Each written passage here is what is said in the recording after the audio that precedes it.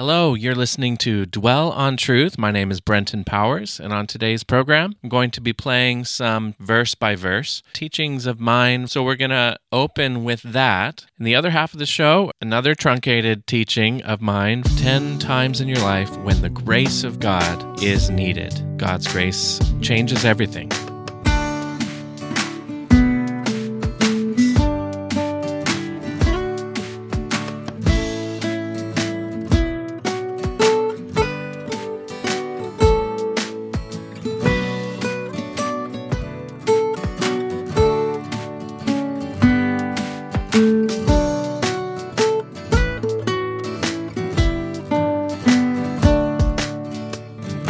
Thanks for listening to Dwell on Truth. You can find more like this if you'd like to go through on the podcast, verse by verse. We're continuing to study the Bible verse by verse, and the next letter we're going to study is Paul's letter to the Romans. The key verse of Romans is chapter 1, verse 16. I am not ashamed of the gospel. Praise God from whom all blessings flow.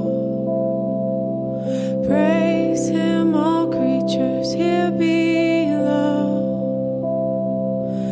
Praise Him above, ye heavenly host. Praise Father, Son, and Holy Ghost. Father, Son, and Holy Ghost. And so who is this good news for? Well, first, it's for Christians.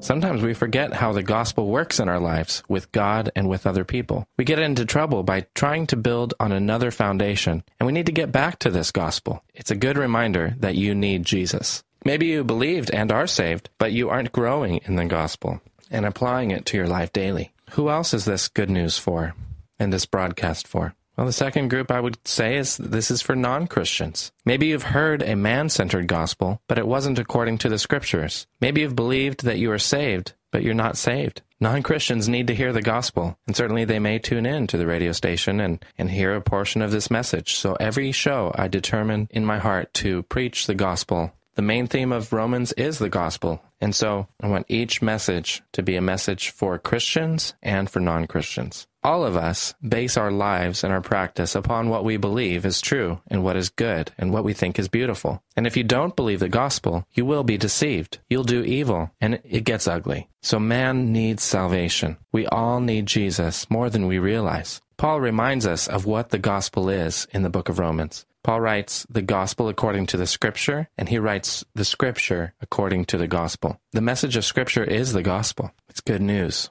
Thus, the gospel and the scripture aren't two separate messages, but they're one message. In chapter 1, we'll see the good news and the bad news. The good news in verse 1 through 17. The bad news in verse 18 through 32. We need to understand the good news in light of the bad news, so we understand how great the good news is. In verse 1 through 6, Paul introduces us to himself and what his life is all about as the author of this letter. Let's read verse 1. Paul, a servant of Christ Jesus, called to be an apostle, set apart for the gospel of God. So the first verse introduces us to the author, and Paul says who he is, his name, Paul, which used to be Saul, but the Lord somehow changed it. Paul means little. It's a very humble name, and the Lord definitely humbled him. As he was on his way to persecute Christians, Jesus appeared to him, and Paul said, "Who are you, Lord?" And Jesus said, "I'm Jesus, who you're persecuting." And he showed him what he would want him to do. To become a servant, to become an apostle, to be set apart for the gospel rather than against the gospel of God. So that's what Paul became, a servant of Christ. He submitted to the lordship of Jesus. Have you submitted to the lordship of Jesus? Have you recognized who he is? If you recognize who Jesus is, then you will know what he wants you to be. Paul was called to be an apostle. Not all are called to be apostles. Some are called to be pastors or teachers or evangelists or prophets or deacons. There's many different spiritual gifts that God wants to give to people, and if they use those, they'll discover what God is calling them to be. So have you discovered what God has called you to be? And Paul says that he is set apart for the gospel of God. That means his life's purpose is now to promote the gospel, to preach the gospel. And it's not Paul's invented gospel. This is the gospel of God, God's message of good news for the world. Paul's in full-time ministry preaching the gospel. Paul finds his identity in the gospel, and he swings within one verse. He swings from talking about himself to talking about the gospel. That's what he's all about. It's too often in our testimonies, we spend so much time talking about ourselves that we forget to share the gospel, and therefore our testimonies lack power. The word of our testimony ought to be about the gospel. Jesus said, "You will be my witnesses." That means we need to testify about Jesus. So that's what Paul was devoted to doing. But in verse 2, he says about the gospel, which he promised beforehand through his prophets in the Holy Scriptures. So God promised that there would be good news before this good news was fulfilled. And where did he promise this? Through the prophets in the Holy Scriptures. He told the prophets who wrote the Old Testament, the Hebrew Scriptures, that there would come a Savior. It goes all the way back to Genesis chapter 3, verse 15. Where God says to Satan, "I will put enmity between you and the woman, and between your offspring and her offspring. He shall bruise your head, and you shall bruise his heel." Okay, so there's going to be some kind of enmity. There's a war, there's a fight, there's a struggle going on between Satan and human beings, especially between the followers of Satan, his offspring, and the followers of Eve, that is her offspring, her descendants. And he's saying there is an offspring, a descendant, a singular human being who will bruise your head, who will bruise Satan's head. And God said beforehand that Satan shall bruise his heel. When did that happen? Well, at the cross. Jesus was nailed through the hands and feet, as the followers of Satan were inspired by Satan to do. But in that act of Jesus being crucified, Jesus disarmed the rulers and the principalities. He, in a sense, dealt the death blow to Satan. And Satan will be ultimately cast into the lake of fire in the end. But it was through the cross that Jesus disarmed him, defanged him, that lion that is seeking to devour us. Praise God that immediately after the fall of man into sin and death, God revealed his plan to send the Savior who will crush the serpent who tempted man to sin against God. And he will reverse the curse that was placed on humanity. There's not time in this program to go through all of the Old Testament prophecies that reveal the gospel. But as you read the Old Testament, be looking for Jesus Christ as he fulfills more than 300 specific prophecies in his first coming. From Genesis through Malachi. There's so many prophecies. I'd encourage you to go to our website and listen to our studies of Jesus Christ in the Old Testament. But the point here in Romans chapter 1, verse 2 is that God promised the gospel beforehand through his prophets in the Holy Scriptures, and God kept his promise. In verse 3 it says, concerning his son who was descended from David according to the flesh. So Jesus was a descendant of Eve, and you follow the genealogies, how it leads to David as the king of Israel. And God said to David in 2 Samuel chapter 7 that one of your descendants will sit on the throne forever, and he shall be my son. So Jesus is the Son of God spiritually, but physically he's the son of David, descendant of David. Romans 1:4, and he was declared to be the Son of God in power according to the Spirit of holiness by his resurrection from the dead, Jesus Christ our Lord. So Jesus was declared to be the Son of God by the Father himself when he was baptized. He said, this is my beloved Son. Also, when Jesus was on the Mount of Transfiguration, the Father said, this is my Son, listen to him. God the Father declared Jesus is God the Son, but also the Holy Spirit made manifest that Jesus is the Son of God. When Jesus said, the Spirit of the Lord is upon me to preach good news to the poor. Jesus said it's fulfilled this very day. John the Baptist saw the Spirit descend upon Jesus in the form of a dove, and the Holy Spirit empowered Jesus as a man, but as the Son of God, to rise from the dead. Jesus said, no man takes my life from me. I have power to lay my life down, and I have power to take it up again. So you look at Jesus' life, and you see evidence and proof that Jesus is the Son of God. And he's called Jesus Christ, our Lord. Christ is not his last name, his family name. It's his title. Christ means Messiah. He's the one that fulfills the Old Testament prophecies about the anointed one. And he's also called our Lord. Lord means that he's the boss. He's our master, and we've submitted to his rulership over our lives. Have you received Jesus as your Lord and as your Messiah? That's what he is. Receive him as he is, and he will receive you by faith. Romans 1:5, through whom we have received grace and apostleship to bring about the obedience of faith for the sake of his name among the Gentiles. So Paul's saying that through Jesus, I've become an apostle. It's not because of how great I am, but it's because of his grace. And the purpose of my life is to bring about the obedience of faith for Jesus' name among all the nations. See, there's an obedience that comes from faith. If you believe in Jesus Christ, then you're going to obey Jesus Christ, and it's going to bring honor to his name. And the people who will do this will be from all the nations. People from among all nations will be in heaven, worshiping God. And Jesus sent his disciples out to make disciples of all nations. God wants us to multiply, and that's why God chooses people to expand his kingdom among the nations. Romans 1:6, including you who are called to belong to Christ. So he addresses his audience specifically saying you are called to belong to Jesus Christ. And I'll address you that way, you in Latvia who have believed in Jesus as Lord and Savior. God has called you to belong to Jesus Christ. You are not your own. You're bought with a price. You too are to be slaves of Jesus, bondservants, someone who willingly commits his life to his master's will. Jesus taught us to pray, not as I will, but as you will. Your kingdom come, your will be done on earth as it is in heaven. So do you belong to Jesus Christ? In our day, it's popular to think that each person belongs to himself. But as one famous singer, Bob Dylan, sang, you've got to serve somebody. It may be the Lord or it may be the devil, but you're going to have to choose to serve somebody. So as Joshua said, choose this day whom you will serve. But as for me and my house, we will serve the Lord. That's my decision. Is it yours? Will you serve the Lord? Well, if we're going to serve the Lord, we need to be reminded of the gospel.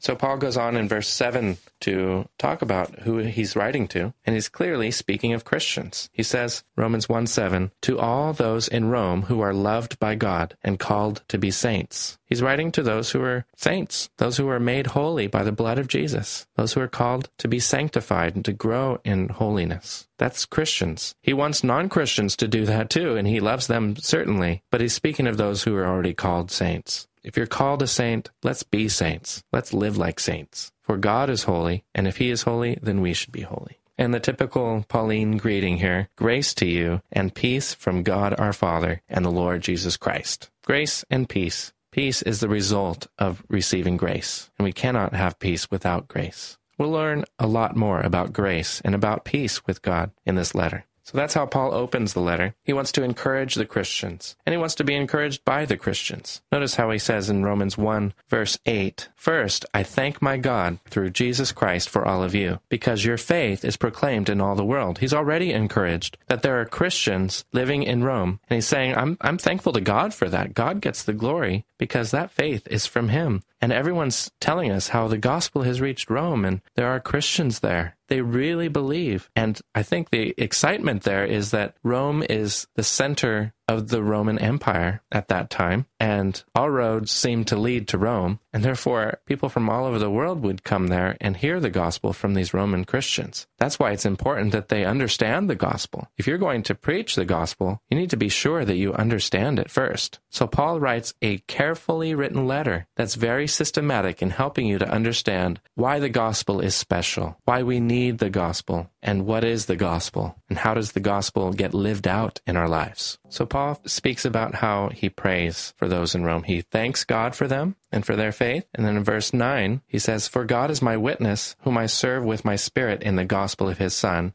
that without ceasing I mention you always in my prayers. So Paul keeps praying for these Christians in Rome. God, I want to pray for them. I want to be with them. Could you somehow open a door for me to go visit them? As he says in Romans 1:10, always in my prayers, asking that somehow by God's will, I may now at last succeed in coming to you. And he writes a personal update about him and his relationship with the Christians in Rome, how he wants to visit them. He doesn't want to just write them a letter and have them figure out how to apply the gospel. He wants to live it out in their midst. Well, in verse 11 he says, for I long to see you, that I may impart to you some spiritual gift to strengthen you. In verse 13 he says, I do not want you to be unaware, brothers, that I have often intended to come to you, but thus far have been prevented. So he knows God is in control and he's preventing him from going to Rome, but he believes the Lord's will is for him to get to Rome, and so he's praying for that opportunity. Are you praying for opportunities to preach the gospel? You know it's God's will for you to preach the gospel. Jesus said in Mark chapter 16, go preach the gospel to all creation. Matthew 28, go make disciples in all nations. Certainly that includes the capitals of nations. In fact, it would be very strategic if we do outreaches in cities, because that's where most of the people are. Why does Paul want to go to Rome? He says in verse 11 and 12, for I long to see you, that I may impart to you some spiritual gift to strengthen you. That is, that we may be mutually encouraged by each other's faith, both yours and mine. He wants to share some fellowship with them. He wants to give them a spiritual gift. Now, as an apostle, he somehow has a gift to be able to lay hands on people and they receive the Holy Spirit and they may manifest some spiritual gift after that. But also it's true for us that in the context of fellowship, we discover what our spiritual gifts are. As we receive from others and we give back, we're mutually encouraged. It goes both ways, the encouragement. If you're just receiving and you're not giving back, you're going to become,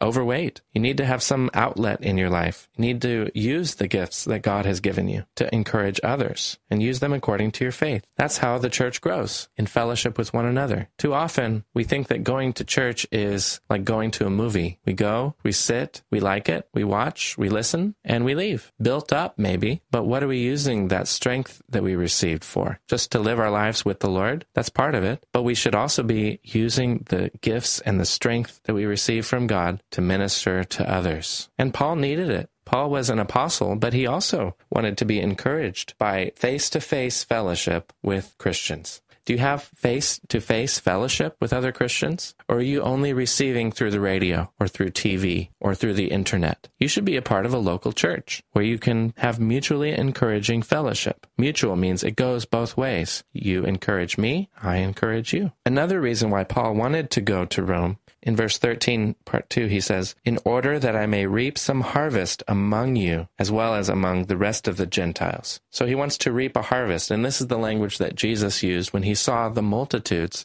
and said that the harvest is great, but the laborers are few. And Jesus sent out the disciples to preach the gospel and to prepare them for his coming. And so the people are the fruit, and reaping people is like picking fruit that is ripe. Some people are ready to be reaped. Some people are ready to come to Jesus Christ, to be gathered into the Lord's barns. Are you ready? You've received the seed of the word. You've been watered. You've grown. You are the fruit of someone else's ministry. Are you gathering with the saints? He also wants to reap some harvest among the rest of the Gentiles. So he seems to be speaking to Gentile Christians. If you say, I love you and I love the rest of the Gentiles, that means you are a Gentile. So these are just some of the Gentiles living in Rome. Rome is mostly Gentiles. There were some Jews, but Romans seems to be written to Gentile Christians living in Rome around the year 56 to 58 AD.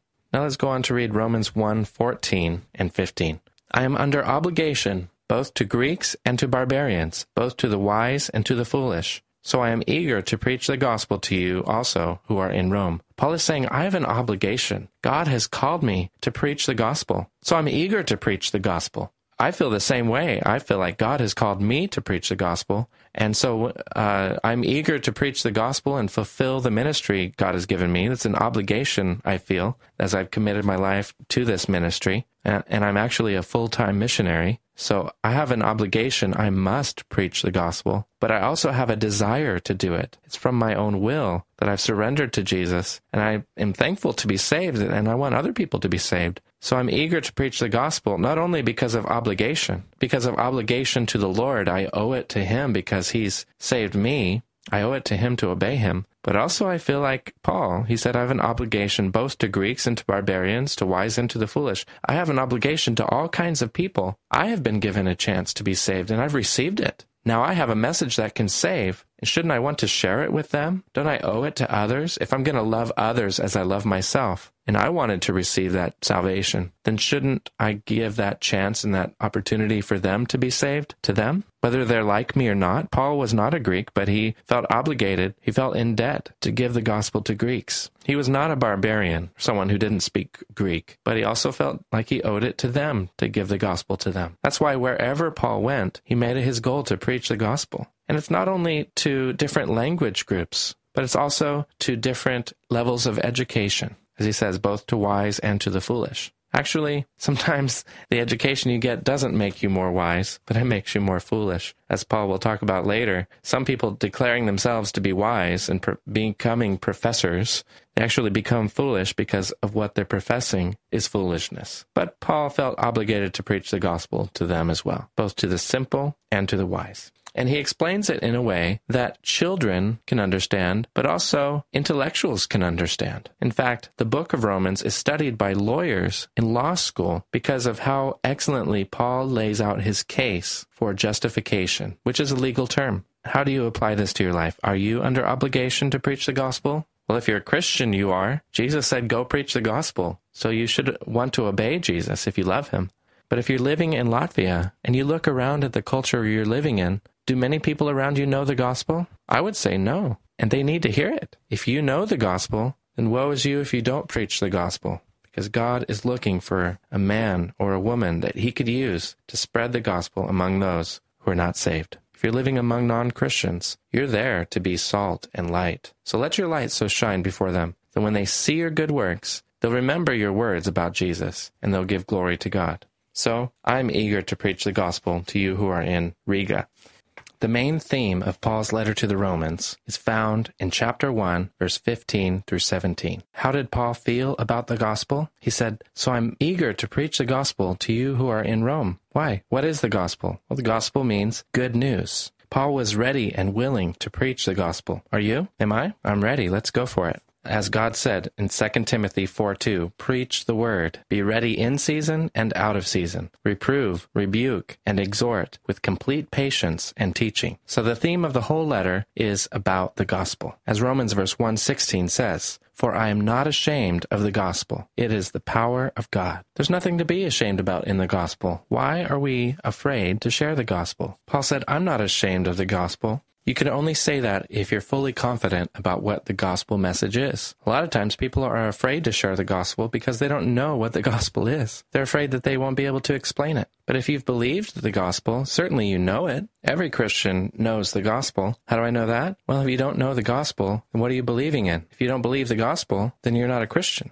So the gospel is essential for Christians to know, to believe, and then we need to know how to share it. He says, the gospel is the power of God for salvation to everyone who believes, whether you're a Jew or a Gentile. This gospel is powerful. This is powerful news. And it's not just powerful like because I'm shouting it or because it's very well publicized and published. It's not just because the Bible is the most published and best sold and most read book of all time. It is. But the gospel is powerful because it's the power of God that saves people. It's God's gospel. It's not man's gospel. It's a powerful gospel, not a weak gospel. If it was weak, we should be ashamed of it. But since it's a powerful message, let's release the gospel. Let's share it. Let's broadcast the seed of God's word, which is the gospel. And what is this power for? The power of God for salvation. Well, salvation means that you're in some form of danger, that you need to be saved from something. But it also implies that you need to be saved for something. It's like if someone is drowning in the water, how do you save them? You jump in and you pull them out of the water onto the land.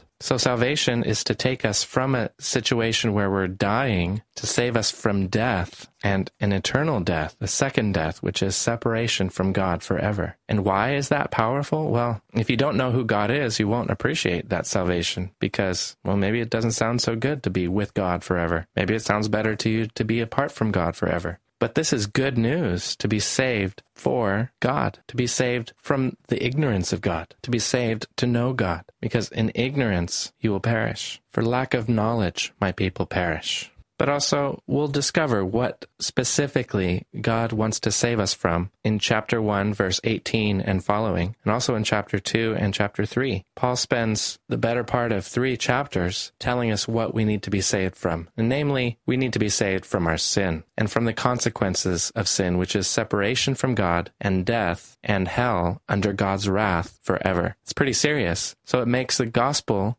great in our eyes. The less you think you need to be saved, the less great the gospel seems in your eyes. It doesn't seem like good news if you don't understand the bad news. So Paul spends time explaining what we need to be saved from. But notice that this gospel is the power of God for salvation. To who? Is everyone saved? No. It says to everyone who believes. It's by faith that we partake in this salvation. salvation is what God offers through the gospel of Jesus Christ. But you need to receive Jesus Christ to experience this salvation. So it's for everyone who believes, not some who believe, but for everyone who believes. But what kind of faith is it talking about here? Well, he'll define that also in chapter 4 as we talk about Abraham, and we need to follow his example of faith. And this message is not only for the physical descendants of Abraham, that is, the Jews, but also it's for the Gentiles. That's why Paul says, for everyone who believes, to the Jew first, and also to the Greek. Why to the Jew first? Well, the Jews were the most prepared to receive the gospel because God had been speaking to the Jewish prophets and to the Jewish people for centuries about the Messiah who would come to bring salvation to them. But he wanted the Jews to also become witnesses to the rest of the world so that the Greeks and the barbarians and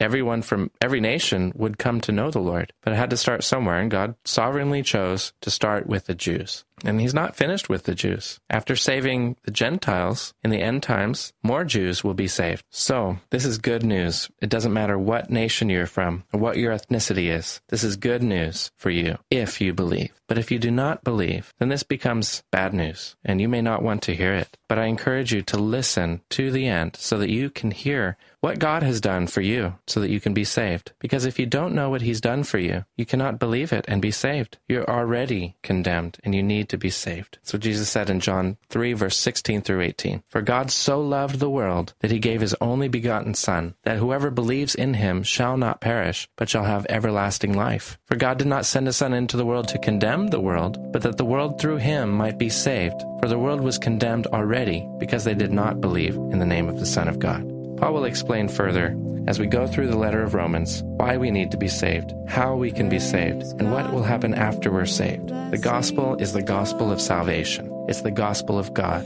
It's the gospel of Jesus. It's the gospel of grace. It's the gospel of sanctification. It's the gospel of justification by faith. We'll learn what all of these terms mean as you continue to study with us, verse by verse. Praise Father, Son, and Holy Father, Son, and Holy Ghost. All right, I hope you enjoyed my teaching from almost 10 years ago in Latvia when I was a pastor there, teaching verse by verse through the book of Romans. If you're just tuning in, this is Brenten Powers, and you're listening to Dwell on Truth. And I also want to thank our sponsor, Top Grade Paving. Thank you, Top Grade Paving, and make sure to contact Robert. Just Google Top Grade Paving on Yelp, and you'll see his beautiful work, see his phone number, and get access to a family business giving you smooth driveways, parking lots, curbs, whatever you need. Talk to Robert at Top Grade Paving. So as promised, the second half of this program is a teaching of mine on the topic of the grace of God and why we need it.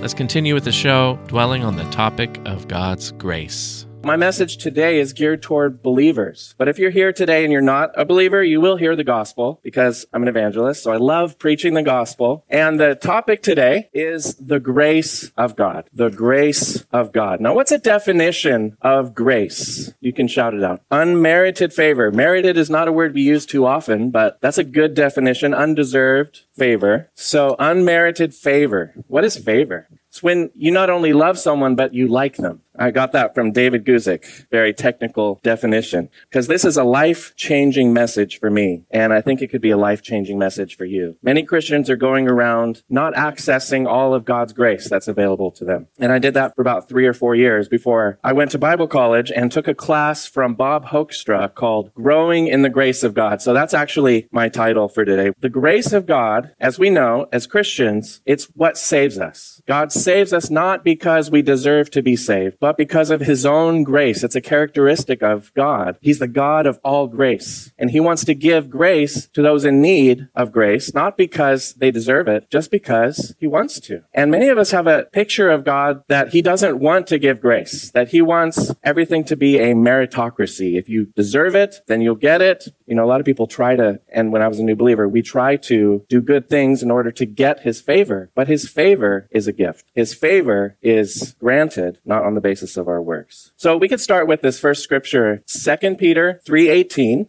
But grow in the grace and knowledge of our Lord and Savior, Jesus Christ. To him be the glory, both now and to the day of eternity. Amen. Grow in the grace of God. Now, if you're taking the grace of God for granted today, I don't want you to do that. It has been granted. We're saved by grace, but there's more grace that we can grow into. In fact, grace helps you to grow. We should grow in our understanding of grace. So as we get into it, another acronym for grace is God's riches at Christ's expense. It's not at our expense that we have all the treasures of the blessings in the heavenly realms. It's because Jesus paid the price for us that we have access to all of God's riches. What does that mean? We'll get into that. Another definition I came up with last night, just as I was thinking, alliterating with the letter G, God's gifts granted gratis. God's free gifts that he gives to us. So there is true grace and there is false grace. That's the definition of grace, what it really means. But there are two kinds of false grace. And if you're taking notes, the first kind is legalism. I've already talked about trying to get favor by works, by obeying the law. It doesn't work that way. Otherwise, grace is no longer grace, Paul says, because grace means it's a gift. And if you earn it, it's no longer a gift. The second kind of false grace is licentiousness. In other words, we're all under grace, so we can sin as much as we want. You've heard that before. Maybe you had that thought before. Well, God will forgive me. Better to ask forgiveness than permission. No, that's not grace either. That's what Jude says in verse 3. False teachers twist the grace of God into lewdness, lasciviousness, licentiousness. Grace is not a license to sin. Neither is it a law that we have to obey to get God's favor, but grace is God's unmerited favor. So I have 10 points today, and I'm going to dive right into the first one. The acronym here I got to come up with a better acrostic than just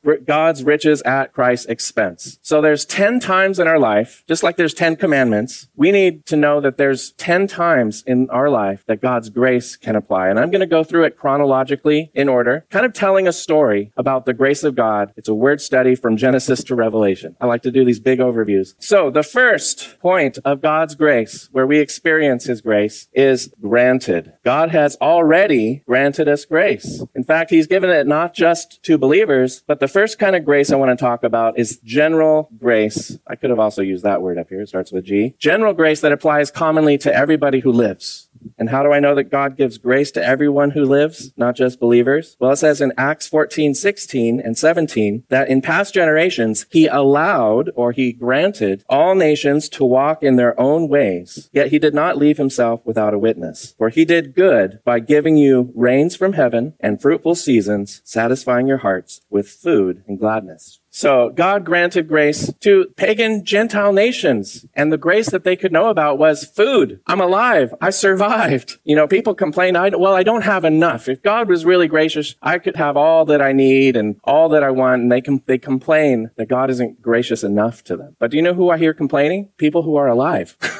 People who have had, up until now, they've had enough to eat, to survive. Acts 17, when Paul preached to the Greeks in Athens, he said, the God who made the world and everything in it, being Lord of heaven and earth, does not live in temples made by man, nor is he served by human hands as if he needed anything, since he himself gives life and breath and everything to mankind. He gives life and breath. So we can start with saying, thank you, God. I've got breath. You've granted me life. In you, I live and move and have my existence. If you exist, it's because God wanted you to exist. He's pleased that you exist. But there's more grace than that. There's a special kind of grace. We're going to go to point number 2. God's grace has been revealed, especially in the gospel. So revelation is a gift from God. says in Romans chapter 1 that God has made himself known, that he exists, that he's all-powerful, that he's eternal, and that he's a just judge. He's made himself known to all people, regardless of whether they have a Bible or not. There's enough knowledge through what God has made for people to know that God exists. And this knowledge, that's a gift of grace, but there's no knowledge from nature about how to be reached. There needs to be more revelation revealed to the nations. And that's why Jesus said, go into all the world and preach the gospel. Whoever believes will be saved, but whoever does not believe will be condemned. Why? Well, it says back in Romans 1 that there's enough knowledge of God that people are without excuse. They know they've sinned. Their conscience accuses them, but creation doesn't tell people the gospel. That's our job. So how are they going to know about the grace of God, the gospel of the grace of God, the Bible calls it, if it's revealed through us? Now, everyone has been granted the grace to live and exist. Not everyone has the revelation of the grace that Jesus came into the world to save us from our sins. But we have that revelation, and we can share that with others. It's powerful. That changed my life when I was 17 years old, going to a secular high school. A girl in my art class was sharing with her neighbor about how Jesus is the reason for everything. And I was like, wow, that sounds pretty radical. I heard about Jesus when I was a kid, but I didn't know that everything is about him. And she witnessed to me, and she invited me to church. She said, can I pray for you? Can we disciple you? And I said, what is that? Does it hurt? Sounds like discipline. But God was drawing me by their kindness and love and just the simple invitation. Hey, you want to go to church with us? Do you want to be discipled? Because I was saying I'm a Christian, but I wasn't living like one. So I thank God that they understood the difference between a person trying their best to be with God and someone who's been forgiven by grace. That's what the gospel shares.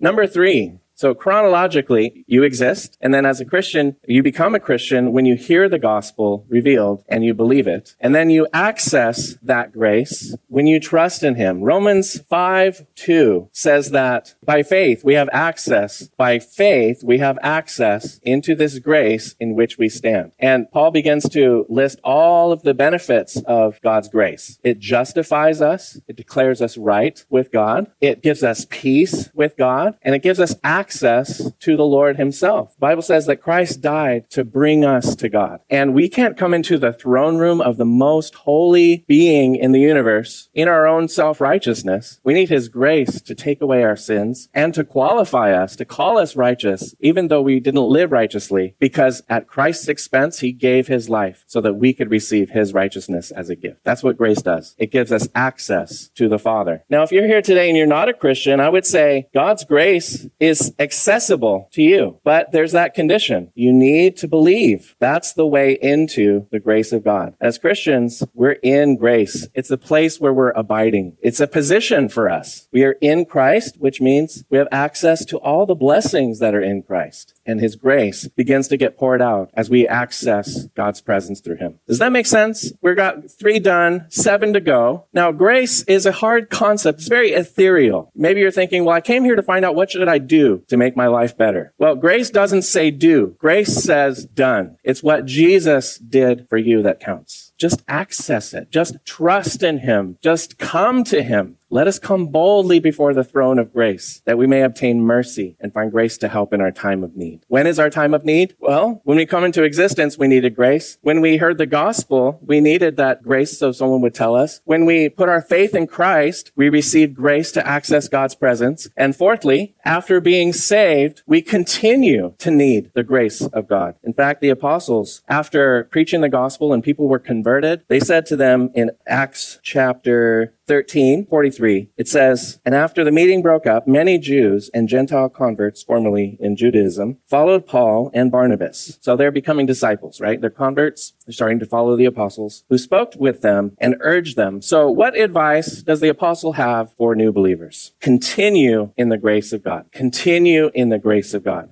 Maybe at this point you're thinking, well, I'm already in grace. Why do I need to be told to continue? Well, when I came here a few months ago, Pastor Kevin was teaching from Colossians, and it says that if you continue in the faith, firmly steadfast, that implies it's possible not to continue, that there's a choice you make to continue. And in fact, the next few verses there in Acts, even though there were some Jews that began to follow them, when they saw the Gentiles becoming Christians, they got a little jealous and said, maybe we're not going to continue in this grace. We're going to go back to Judaism. A scary thought. Now, I don't want to find out if it's even possible for me not to continue in his grace. I just ask God, please help me to continue in your grace. And I know that faith accesses his grace, so I'm going to stay in the faith. There's no reason why I shouldn't trust Jesus. He's fully trustworthy. So let's continue in our faith, amen? And when we continue in his grace continues to change us and to make us what he wants us to be. All right. So if you don't get grace, I want to encourage you, keep studying it. Keep continuing in the word. Continue in fellowship. Continue in prayer. Continue in the apostles' doctrine and in the breaking of bread. Acts 2:42. They continued steadfastly in these things, and the church was built up. Continue. Well, if we continue in the grace of God continues to be poured out on our lives. God gives grace not only to those who believe, but also those who are humble. He gives grace to the humble, but he opposes the proud. So let me talk a little bit about humility and faith, because this is our practical application. How do you do grace? Well, you don't do it. What you do is you trust him who's done it. So faith says God can do all things. What does humility say? Maybe humility says, apart from him, I can do nothing. So that's a good combination. If you have only humility, I can't do it, but you don't have faith that he can, then you're going to be in despair. But if you have faith, he could do all things, and you don't have humility, so can I.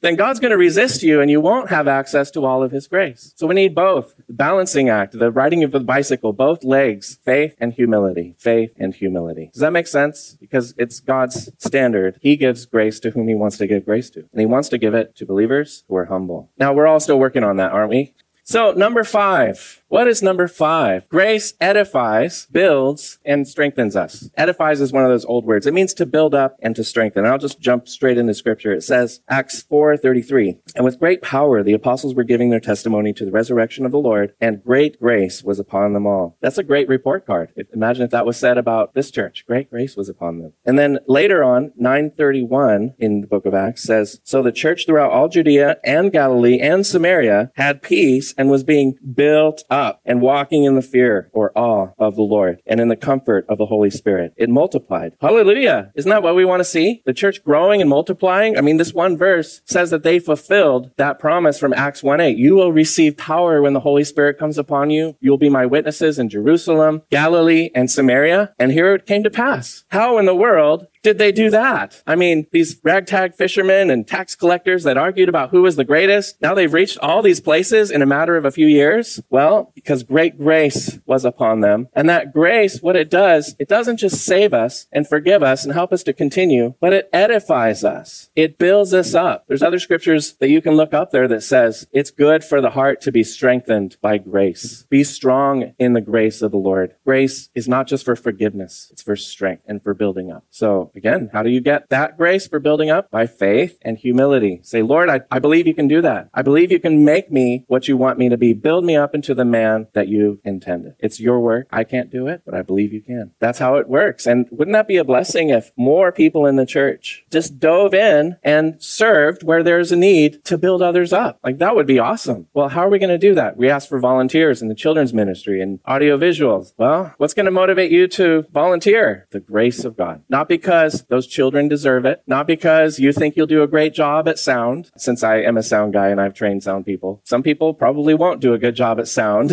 but you can train, even if your ear's ringing. I've trained one guy who had tinnitus, and he always had the volume up just a little bit too loud, and he couldn't hear the feedback. But God built him up. We said, okay, just bring the volume down a little bit here, and you're good. You're good. You can't hear that feedback, but with a little love and encouragement, the body edifies itself. Grace edifies. Now, if this was your story, where are you at on this continuum? If you're hearing me, you exist. You've heard the gospel from me already, so that's been revealed. Have you accessed that salvation? Do you have access to God? Are you continuing in your faith? Are you being built up right now, just hearing about the grace of God? I mean, it's pretty exciting. I can't wait till I get to number 10. That's my favorite. But you're thinking, well, that's all I know about grace. What more is there about God's grace? Well, it's like those infomercials. But wait, there's more.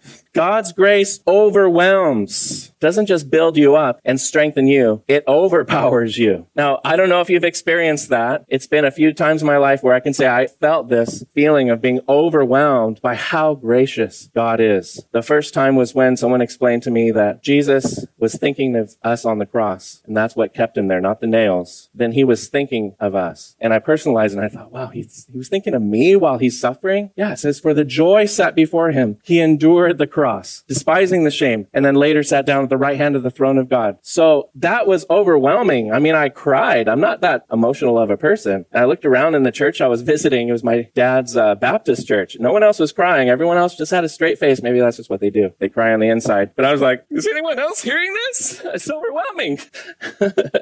You know, when the love of God fills your heart, it says in Romans 5, the Holy Spirit pours out the love of God. You can't help but overflow in love back to God. We love him because he first loved us. Amen? So that's grace that overwhelms. But that's just from my experience. Maybe you're thinking, oh, I don't really believe that the Bible teaches that. Well, just wait. There's more. It says in Romans 5:20, moreover, the law entered that the offense might abound. In other words, God gave us the law to show us how exceedingly sinful we are. But where sin abounded, grace did much more abound, so that as sin reigned in death, grace might reign through righteousness, leading to eternal life. However much sin you've done, there's more grace available to cover it. Now, this isn't licentiousness, therefore go and sin as much as you want, because there's infinite amounts of grace. No, that's not what it means. But that is true. However much sin is in your life, God has enough grace to cover it. That word, much more, listen to this definition from Strong's Dictionary. So it's the Greek word perisseuo. Perisseuo, it means to superabound, to be in excess, superfluous, to cause to excel, to make more, to have more, abundance, be the better, enough and to spare, exceed, increase, remain, over and above. So that's perisseuo. But that's not the word he used in 5:21. He used hyperperisseuo, which is like hyper what I just said. So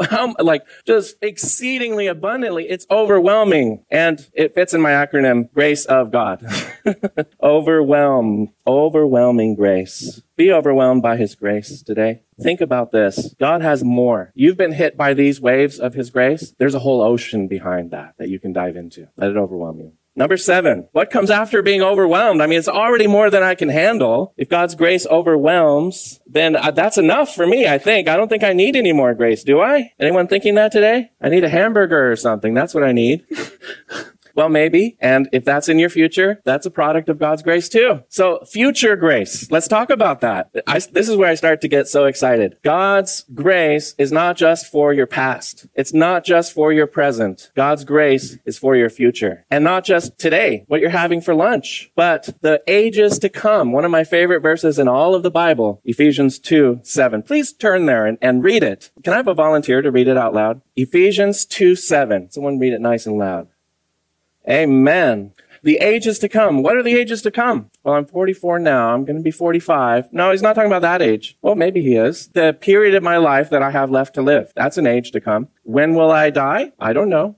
Maybe Jesus will come back before I die. What is that called? The rapture, right? We're waiting for Jesus to come in the clouds. And at that point in time, a new age will begin called the tribulation. And when he raptures us to heaven, oh my goodness, there's so many great verses I don't have time to share. 1 Peter 1:13 says, therefore, preparing your minds for actions and be sober-minded. Let your hope be fully on the grace that will be brought to you at the revelation of Jesus Christ. There's more grace that will be brought to you when you see Jesus. Either at your death, to be absent from the body is to be present with the Lord. Or if he comes in the clouds right now and we're all raptured and we see him and all of the saints that are resurrected, boom. That's an amazing amount of grace that's going to be given to you to get access not only into this nice relationship with God, him in heaven, we on earth, but to take us up to heaven. Access to enter heaven with Jesus himself. That's what our hope should be fully in, right? Not this world. This world is going to burn, truly, and if this world is going to burn, what kind of people should we be? People living for eternity, living for that day when Jesus comes back. I want to hear him say, well done, good and faithful servant. But I can only do well if he edifies me, if he overwhelms me, if he continues to give me grace in the ages to come. Let's go to number 8. God's grace. What are we thinking about? We're thinking about future times, right? So God's grace, when we see Jesus, it's going to put us in the same kind of body that he has, the resurrected body, one that is glorious, made for the heavens. So it's God's grace that glorifies our bodies and our faces. It says in 2 Corinthians 3:18 that we all with unveiled faces, beholding as in a mirror the glory of the Lord, are being transformed into the same image from glory to glory. It's not like the old covenant. Moses looked at the tablets of stone. His face glowed for a little while, then it faded. But the more we get to know Jesus, the more inwardly our countenance will be glorified. And one day, our body will be glorified as well. The grace of God glorifies. God's grace glorifies. I mean, the older I get, the more I look forward to that. That's all I'll need to say.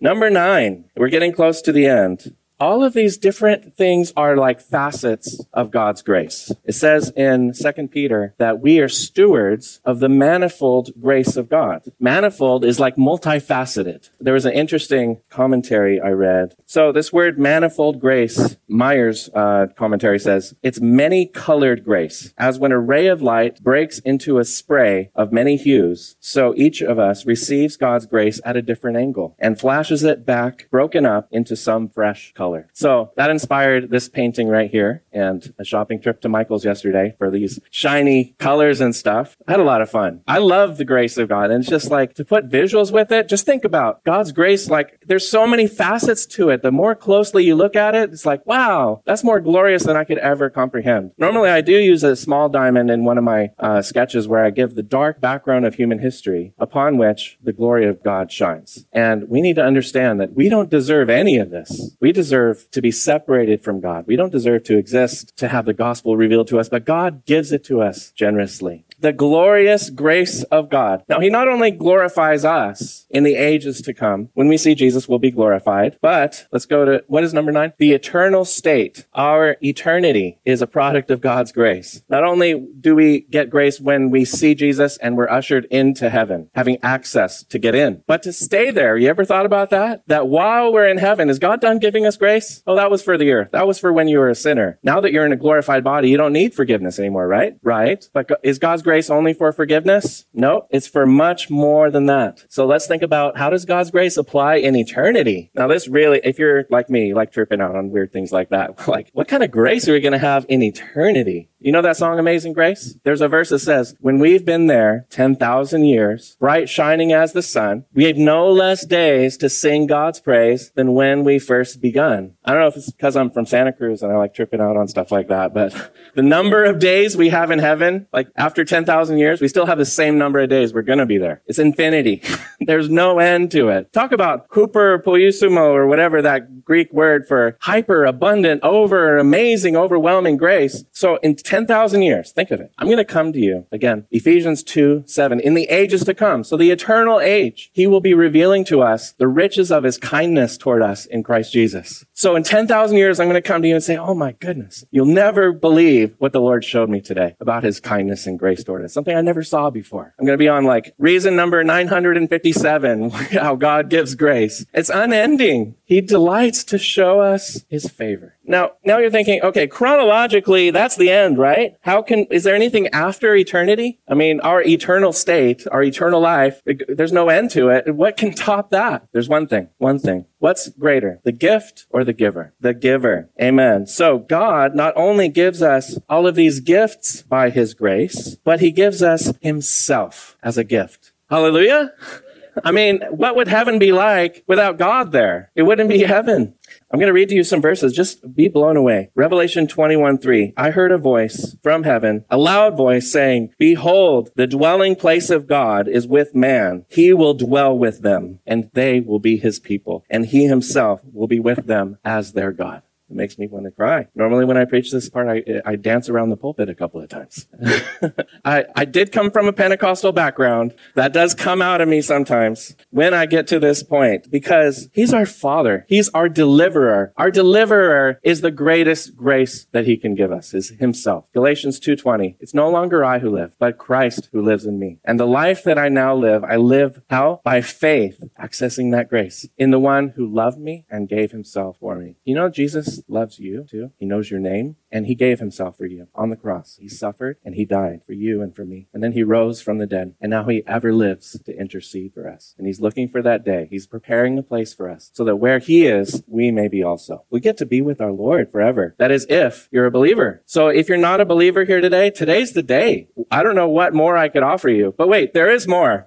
God wants you to keep growing in the grace and knowledge of your Lord and Savior, Jesus Christ. To him be the glory, both now and forever. So let me give you 5 practical steps. How do we respond? Number 1, give thanks. If he's so generous, we should say thank you, right? Secondly, have humility, because God resists the proud, but he gives grace to the humble. Third, have faith and continue in your faith, because faith accesses grace. 4, share your faith with others so they can get that revelation and they can get access and they can continue and they can get into heaven with us one day and be with the Lord. And 5thly, work. Now you're thinking, what? You said it's done. Grace is not due, but done. Well, Ephesians 2:8-9 says, by grace you are saved through faith, that not from works, not of yourselves, so that you should not boast. But the next verse says, for we are his workmanship, created in Christ Jesus for good works that he's prepared in advance that we should just walk in them. And Paul said, I work harder than all the other apostles, yet not I. It's the grace of God that works in me. So that's a valid response to the grace of God. In other words, works are not the root of salvation, but it is the fruit. So if you've been receiving these waves of grace today and in your life and in your future, you're going to receive more. Let's praise the Lord. Let's thank him for what he's done.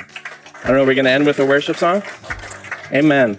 Let's pray. Heavenly Father, thank you so much for sending your Son. Thank you for giving us amazing grace. How sweet the sound that saved a wretch like me. I once was lost, but now I'm found. Was blind, but now I see. I hope you enjoyed that teaching. Thank you so much for listening to the Dwell on Truth show. Tune in again next Sunday at 8 a.m. here on KSCO or on the podcast at dwellontruth.org. That's all the time we have today, so may God richly bless you as you continue to dwell on truth. I'm Brenten Powers. Talk to you next time.